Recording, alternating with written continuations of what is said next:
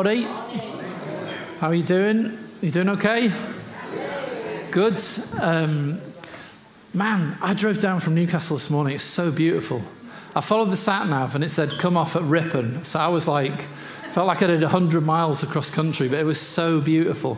The only people on the road were cyclists and like speed cars, you know, like Porsches and guys like going around corners. They all came in twos. It was like they were tracking each other. But yeah, it was really fun. For those who don't know me, as Dan said, I'm Andy. I'm from City Church in Newcastle. I work for the church. I'm from Merseyside originally, came to Newcastle, trained to be an RE teacher, did that for 10 years in a high school, joined City Church, met Ros, married Ros. She's a GP in Gateshead. We've got 3 kids, getting big now. Josie left home, our oldest left home this year.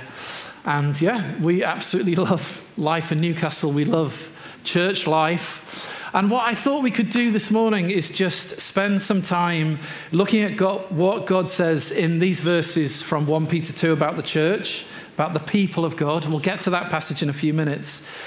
But, you know, in my life, I've been lucky enough to belong to some really, really great churches. I wanted to tell you about a few of them. So I grew up in this Anglican church. This is Christchurch Orton. It's on the edge of Liverpool. My dad was the vicar. That's the church where I grew up as a kid, like when I was the age of all these little kids in here. And that church laid such a great foundation in my life of understanding what Jesus has done and the reality of God's love. And as a bonus, when I was a kid, when it was my birthday, for my birthday party, my dad would take me and all my little schoolmates up the church tower. And you can't quite tell, but that church is on the top of a hill. I was the only kid in town who could offer that as a birthday party feature. So, you know, happy days, that went down well. Then when I was 18, I started going to this church. This is Kingsway Christian Fellowship in Liverpool. Do you know, I really met God for the first time in that building in Crosby in Liverpool. The very first time I went there, somebody prayed for me to be filled with the Holy Spirit. It's one of those weird things. In the moment, I felt nothing. But that night, I got such a hunger for God that I'd never had before in my life and that has never left me. And when I woke up the next morning, I just knew I was a different person. Do you know, the course of my whole life changed because of that prayer in that building when I was 18. Then when I went to university in Newcastle, I joined Killingworth Community Church. And to be honest, it was kind of hard to find pictures of these guys online. But Dave Glover in the top left was the lead pastor. And Norman is my friend. I was glad to see his picture on the website. The first Sunday I arrived in Newcastle, I knew nobody. And I just emailed the church. Norman drove 3 miles to come and pick me up, took me to church. I joined that church. That was such an experience of family for me, real family, being part of that church at what for me was quite a challenging time in my life. I was quite lonely at uni. I was quite down for a lot of it. These guys were my family and they kept me going. Then when I was 26, I started going to City Church Newcastle. This isn't us today. This is a building where we used to meet in Byker in the east end of Newcastle. That building now is a photographic studio and an artist studio. So that's the hall where we used to meet. Obviously, it didn't quite look like that, and there were plenty of people there. But Ian, who was the lead pastor back then, when I first went on Sunday evenings to this church, he was preaching from the book of Romans on the grace of God. And that teaching Ian gave on God's overwhelming, unconditional love and acceptance of me, that was absolute water to my soul. And I knew I was experiencing something of the goodness of God that I'd never known before. And I joined that church. I'm still part of that church today. Do you know, if you took any one of those churches out of my story, honestly, I can't imagine how I would still be here today. Each one of those churches was absolutely crucial at different stages in my life. But at the same time, it won't surprise you to know, each of those churches also had significant weaknesses. And so there were many disappointments, frustrations, and struggles that went along with being part of each of those churches. And of course, that's still true of City Church today, which is still where I am. But it is so easy for us to base our perception of church on our own experience, isn't it? When it comes to church, it's so easy for past experience to limit current expectation. And then as well, we live in a society and a culture that wants to tell us that church is just this outdated institution on the margins of society and something that's basically dying out. And so, it's kind of shocking to pull back from your own experience and pull back from what our culture wants to tell you and go to the Bible and see just how emphatically it describes the centrality of the church to the purposes of God in the universe. Have a look at this. In Ephesians, in the New Testament, Paul says, God has placed all things under the feet of Jesus and appointed Jesus to be head of everything for the sake of the church. Because he says the church is Christ's body. And so the church contains all the fullness of God. He says that the church is the fullness by which God is going to flood the whole world with his goodness. Can you believe he has the audacity to say that about the church? And in case you think that might be some kind of first century typo, he spells it out again later when he says that God's plan all along was that through the church, the manifold wisdom of God might be made known. And that weird word, manifold, is just a word that means beauty that is multicolored and many-sided and many-layered. Paul says God's eternal plan was that the full beauty of who he is would be revealed. How? Through the church. Through expressions of God's family where people of every race and color, every social background, every cultural background, every personality type are all joined together in joyful worship of the one true God.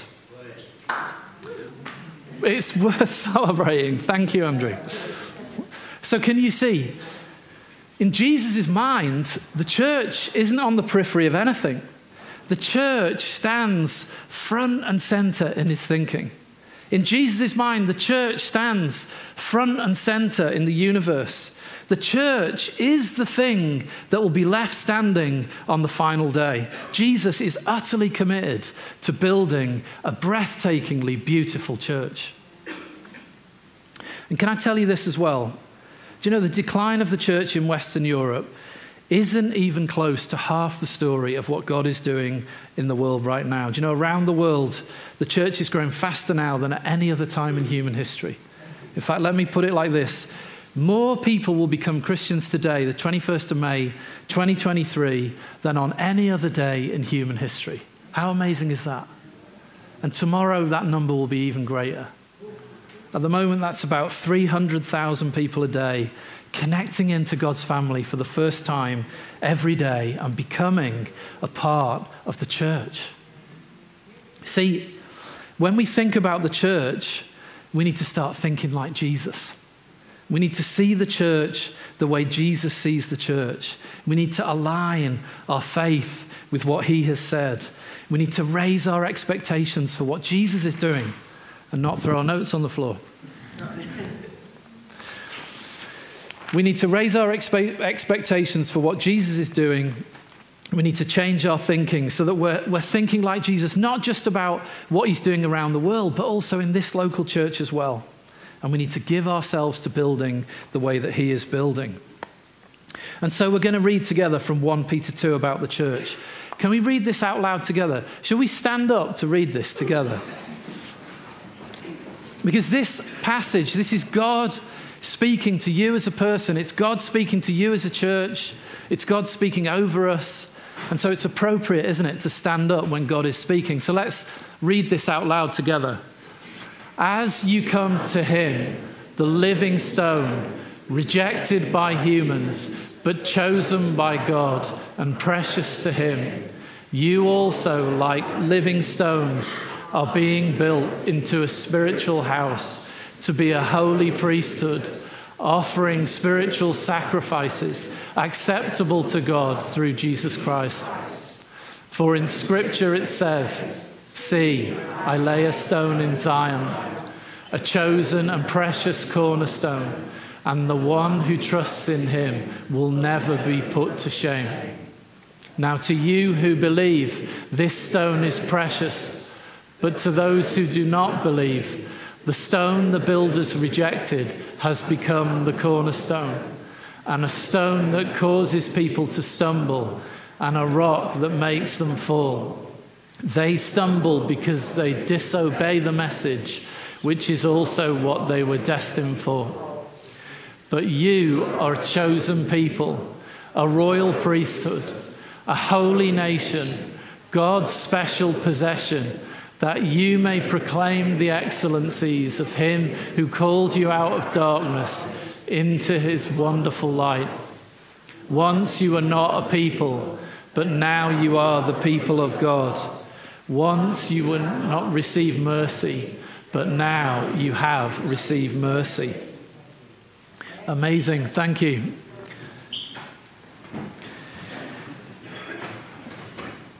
So I've got a question for you this morning about church, which is simply this.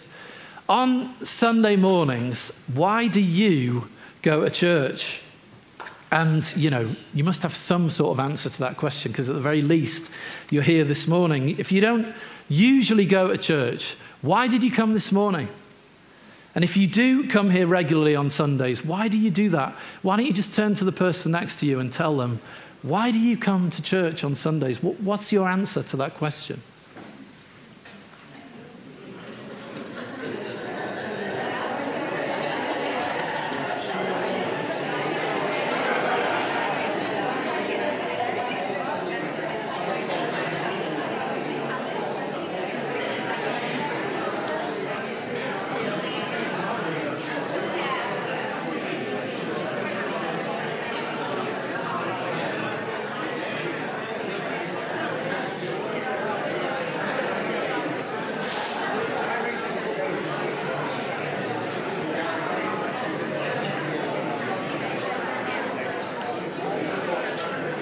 Wow.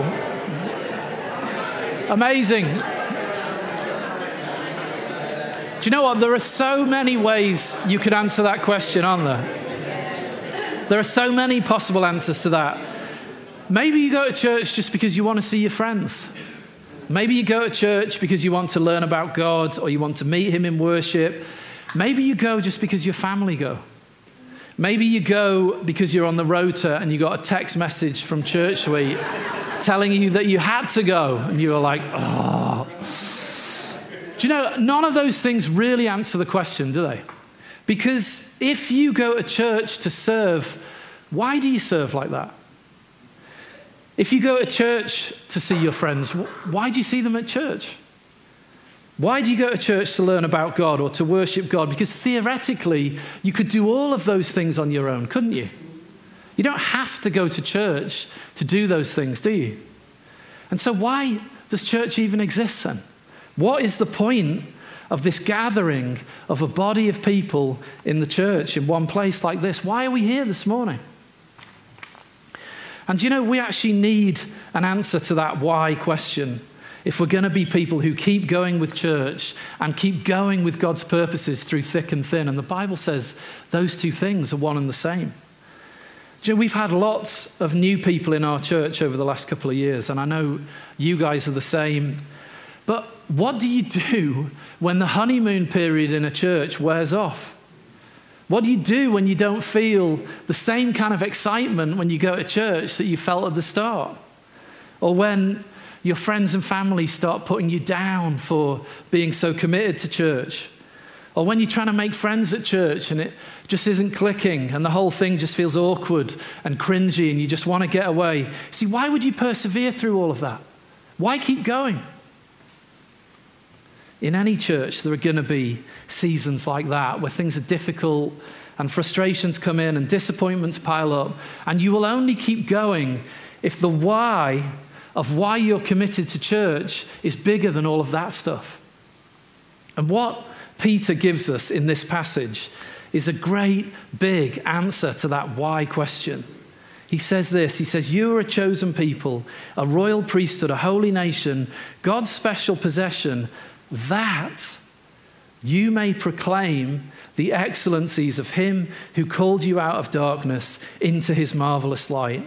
For once you were not a people, but now you are God's people. Once you had not received mercy, but now you have received mercy. See, why is God gathering a chosen people? Why are we called to be together in spite of the disappointments and frustrations sometimes? Peter says it's so that you may proclaim the excellencies of him who called you out of darkness and into his marvelous light. He says it's about the glory and the beauty and the excellence of Jesus Christ, and it's about making his glory known in your school, in your workplace, in your community, your family, your friendship group. That is the why of church.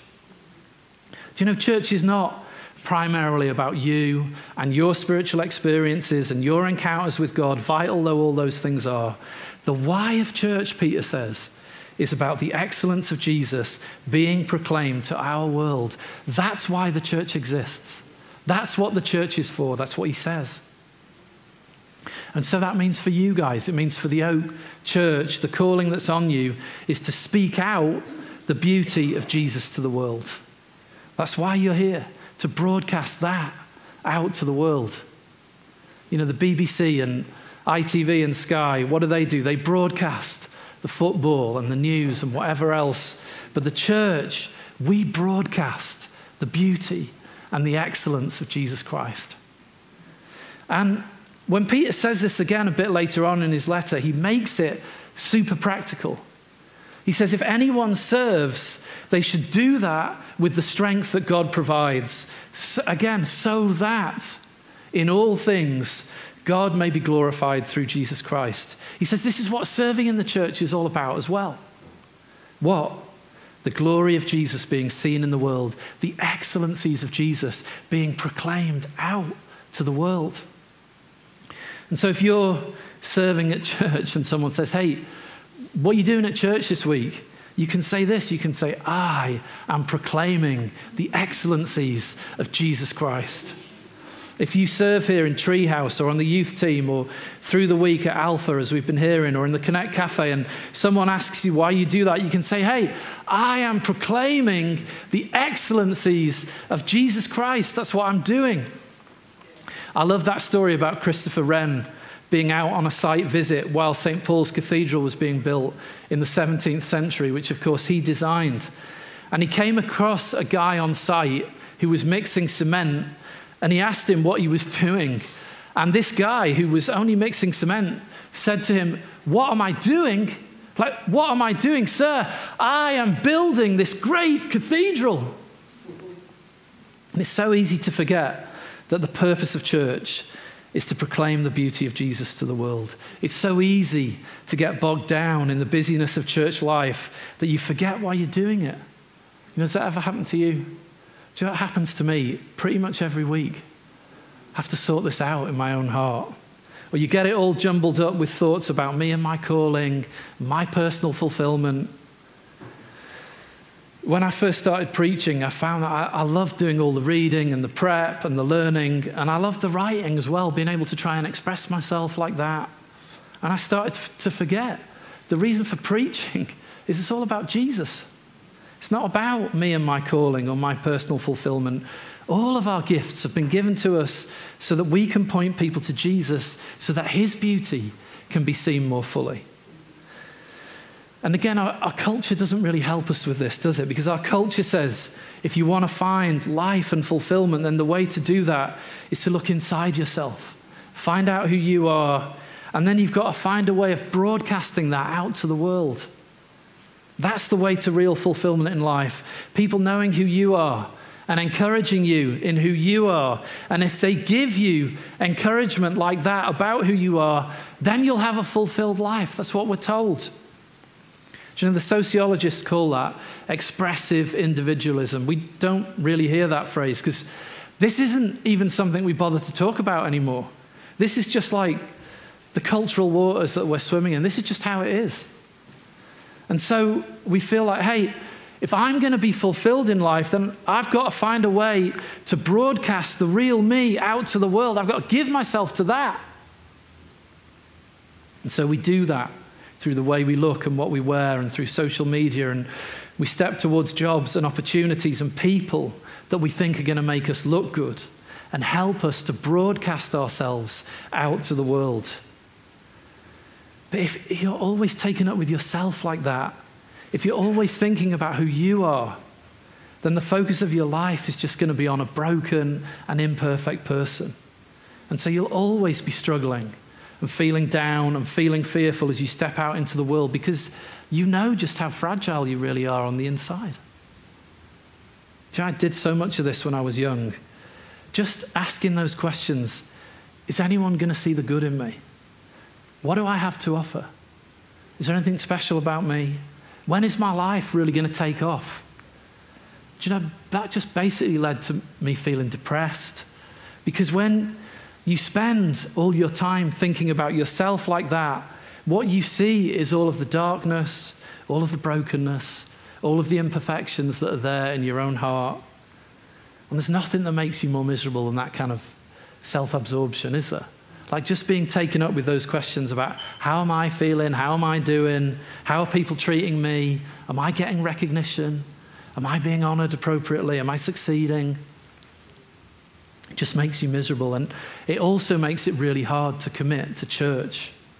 Because if that's what you're taken up with, you're always going to be feeling hurt or upset by something somebody said. You're going to find committing to church really difficult because church is family. There's always going to be people around you who are rubbing you up the wrong way. But Jesus said following him means taking up your cross daily. So instead of being taken up with yourself, Jesus said it means dying to yourself. The way to fulfillment in life isn't constantly thinking about how do I broadcast the excellencies of who I am. The way to fulfillment in life is getting taken up by thinking about how do I broadcast the excellencies of who Jesus is? How do I get that out to the world? And it's as we place our heart's attention on the beauty of Jesus and on the excellency of who he is, that's the thing that enables us to die to ourselves. And so that, yes, maybe some of what I've got to offer isn't being recognized at the moment, because I don't mind. Because actually what matters is Jesus being proclaimed and broadcast. Do you know, one of the highlights of my life at the moment is just being in church on Sunday mornings, worshiping Jesus with my church family. I just love it when we worship. Every time we do that, it's like we have this experience where, in a sense, we're all pushed to the periphery. We're all pushed out to the margins, and we look together on the person who is at the center of the universe, and we see him afresh together, and we lift him up afresh together. And I love that feeling of relief that comes of all my self-obsession and my self-absorption falling away and just getting taken up again with worshiping Jesus. Jesus is at the center of all things, and Peter says the church exists to proclaim him. The pastor Daniel MacLeod says this. He says, this is actually what our whole world is all about. He says, when you go out and you look at the trees and the beautiful sky, or on a day like today, you go out into the countryside and you look all around you and you see some of the glorious sights. God made all of this, he says, to declare and proclaim his excellencies. God, who is infinitely perfect and beautiful, Father, Son, and Holy Spirit, who for all eternity had this volcanic, erupting, overflowing, ever-increasing joy in one another. As they rejoiced in one another like that, Father, Son, and Holy Spirit, they decided to proclaim their excellence further and beyond themselves so that other people might also have the joy of that. And so God creates the heavens and the earth. And Psalm 19 says it's to declare his glory. The heavens declare the glories of God. The skies proclaim the work of his hands. Day after day they pour forth speech. Night after night they reveal knowledge. So that everywhere we look, we're seeing the eternal nature and the divine power of God, as though we're living in some kind of 3D art installation that's been created by God. He says the world is not here merely through the chance operation of physics.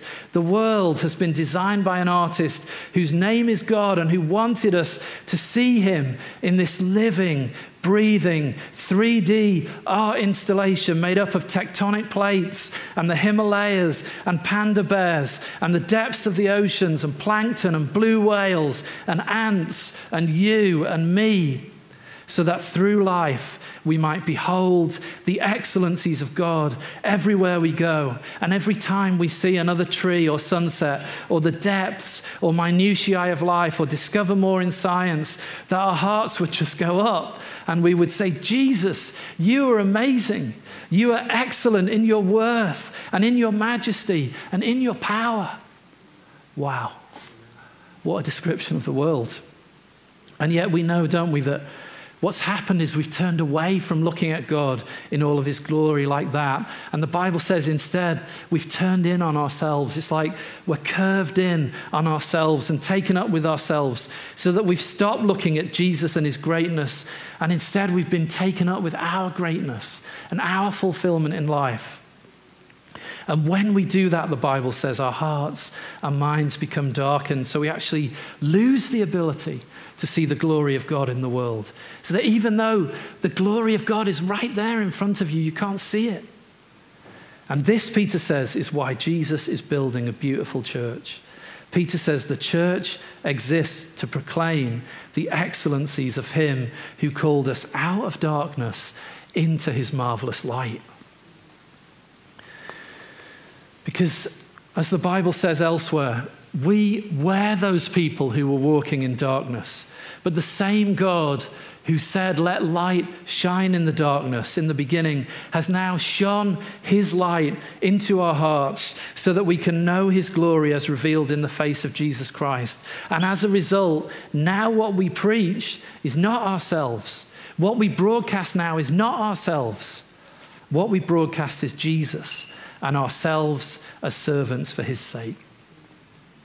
Do you know, this is what it means to be a Christian.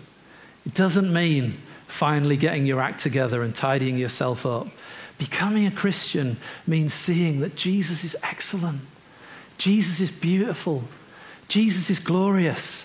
And letting the beauty of who he is so change your heart that you become a servant of others for his sake. That's what it means to be a Christian.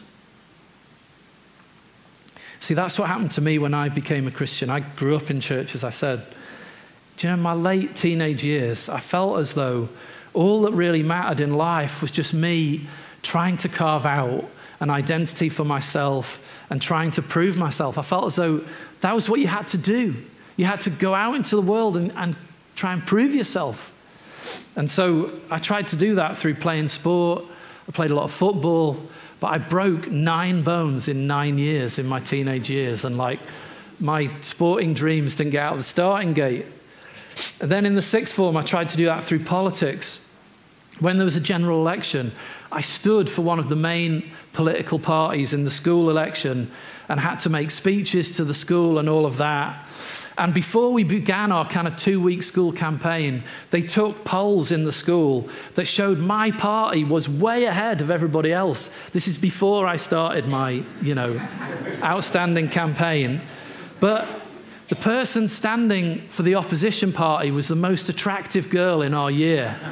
And when it came to the final vote, she swept the male vote. And for some reason that I have never been able to understand, I didn't have the same effect on the female vote. And in the final vote, I slumped from first place at the start of my campaign to 4th place in the school election. Can you believe that? But I was reaching around, I was asking, how can I prove myself to the world? How can I show my worth? Until that Sunday night I told you about when I was 18 and I met God in a church in Liverpool, and I got that hunger for Jesus that has never left me. And I started out on this ever-growing journey of finding joy in him and trying to find ways instead to broadcast Jesus to the world. See, when we gather as church on Sundays just like this, what we're doing is syncing ourselves up again with the purposes of God in the world, because we gather to proclaim the excellency of Jesus together. And then each week we go out into the city to do the same. I was thinking about it in the worship. You know, it's almost like we get caught up in the breath of God, and on Sundays and at other points in the week, it's as though God's breathing in and he draws us all in together. We come together caught up by the breath of God, and then he breathes out again and he blows us out across the city, and then he breathes in and he breathes out. We gather and we go, we gather and we go. That is the rhythm of church life. That is the why of church. That's the why of the Oak Church, to proclaim the excellencies of Jesus to West Leeds and beyond. And we know the need for that is great, don't we? Most people don't know Jesus. The Bible says it's like there's a thick darkness over our land. And so God has placed churches like beacons of light in the darkness.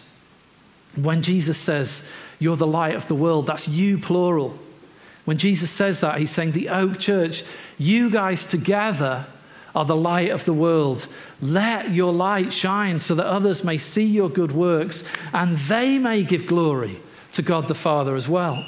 Do you see? It's as we let our light shine together, that is how others are going to get caught up to declaring the glory and the goodness of Jesus. Every church is called to be like a blazing beacon that sets up this safe point in the darkness that people can come home to, come out of the darkness, so that those walking in darkness might come in to God's marvelous light, Peter says. That's why you're here. You're a beacon of light in the darkness for people to come home to. And I know that's happening here at the Oak. People are finding Jesus through you guys. I've heard some of those stories. People who found hope as they found Jesus here. See, how does that happen? It's as we commit to one another. It's as we commit to being church together. It's as we serve and we give ourselves together to seeing the excellency of Jesus proclaimed. That is how hope is going to arise across this city and across our nation. Do you believe that? Do you? Yes. Do you know, I believe that. I really believe that. And so we're going to take some time to pray together and just come before Jesus as Graham comes back up. To pray for the church and to pray for all of you guys. We're going to do that. Just ask God again to resource you in all that you're doing so that you together can proclaim the excellencies of Jesus. And, you know, I don't know if God's stirring your heart this morning in a fresh way for his mission on the earth, or whether God's stirring your heart this morning in a fresh way for his church. Or maybe you just feel as though you need some fresh strength and you need freshly resourcing for the challenge of all of that. Or you need some fresh inspiration. You need a fresh touch from God. You need to sense him coming near to you in a fresh way. But if that's you, why don't you just stand up with me? I'm going to pray and ask God to come and rest on us.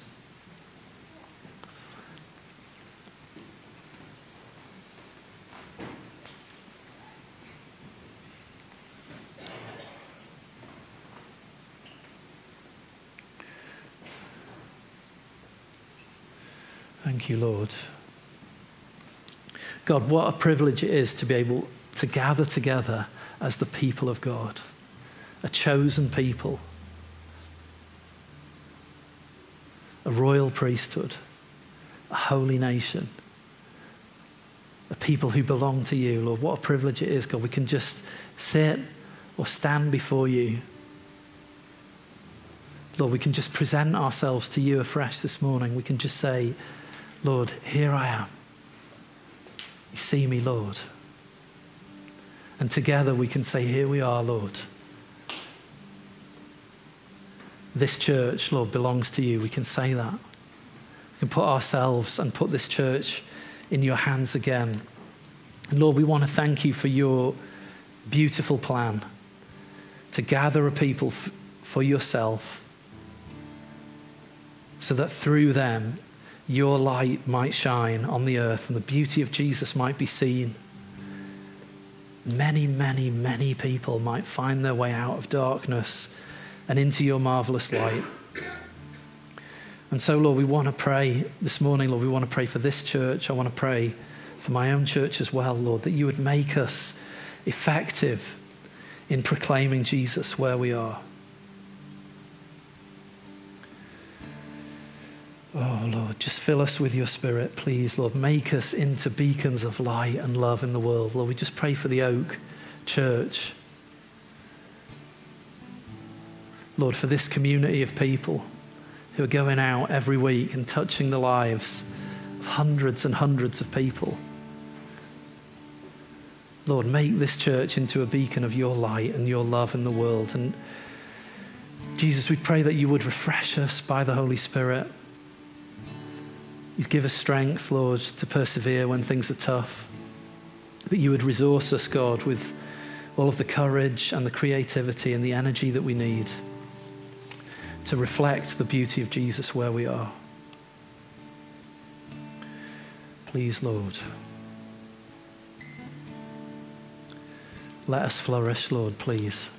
Let the beauty of Jesus shine out from each of our lives, Lord, and shine out from our churches, God, please. And we ask these things in Jesus' name. Amen.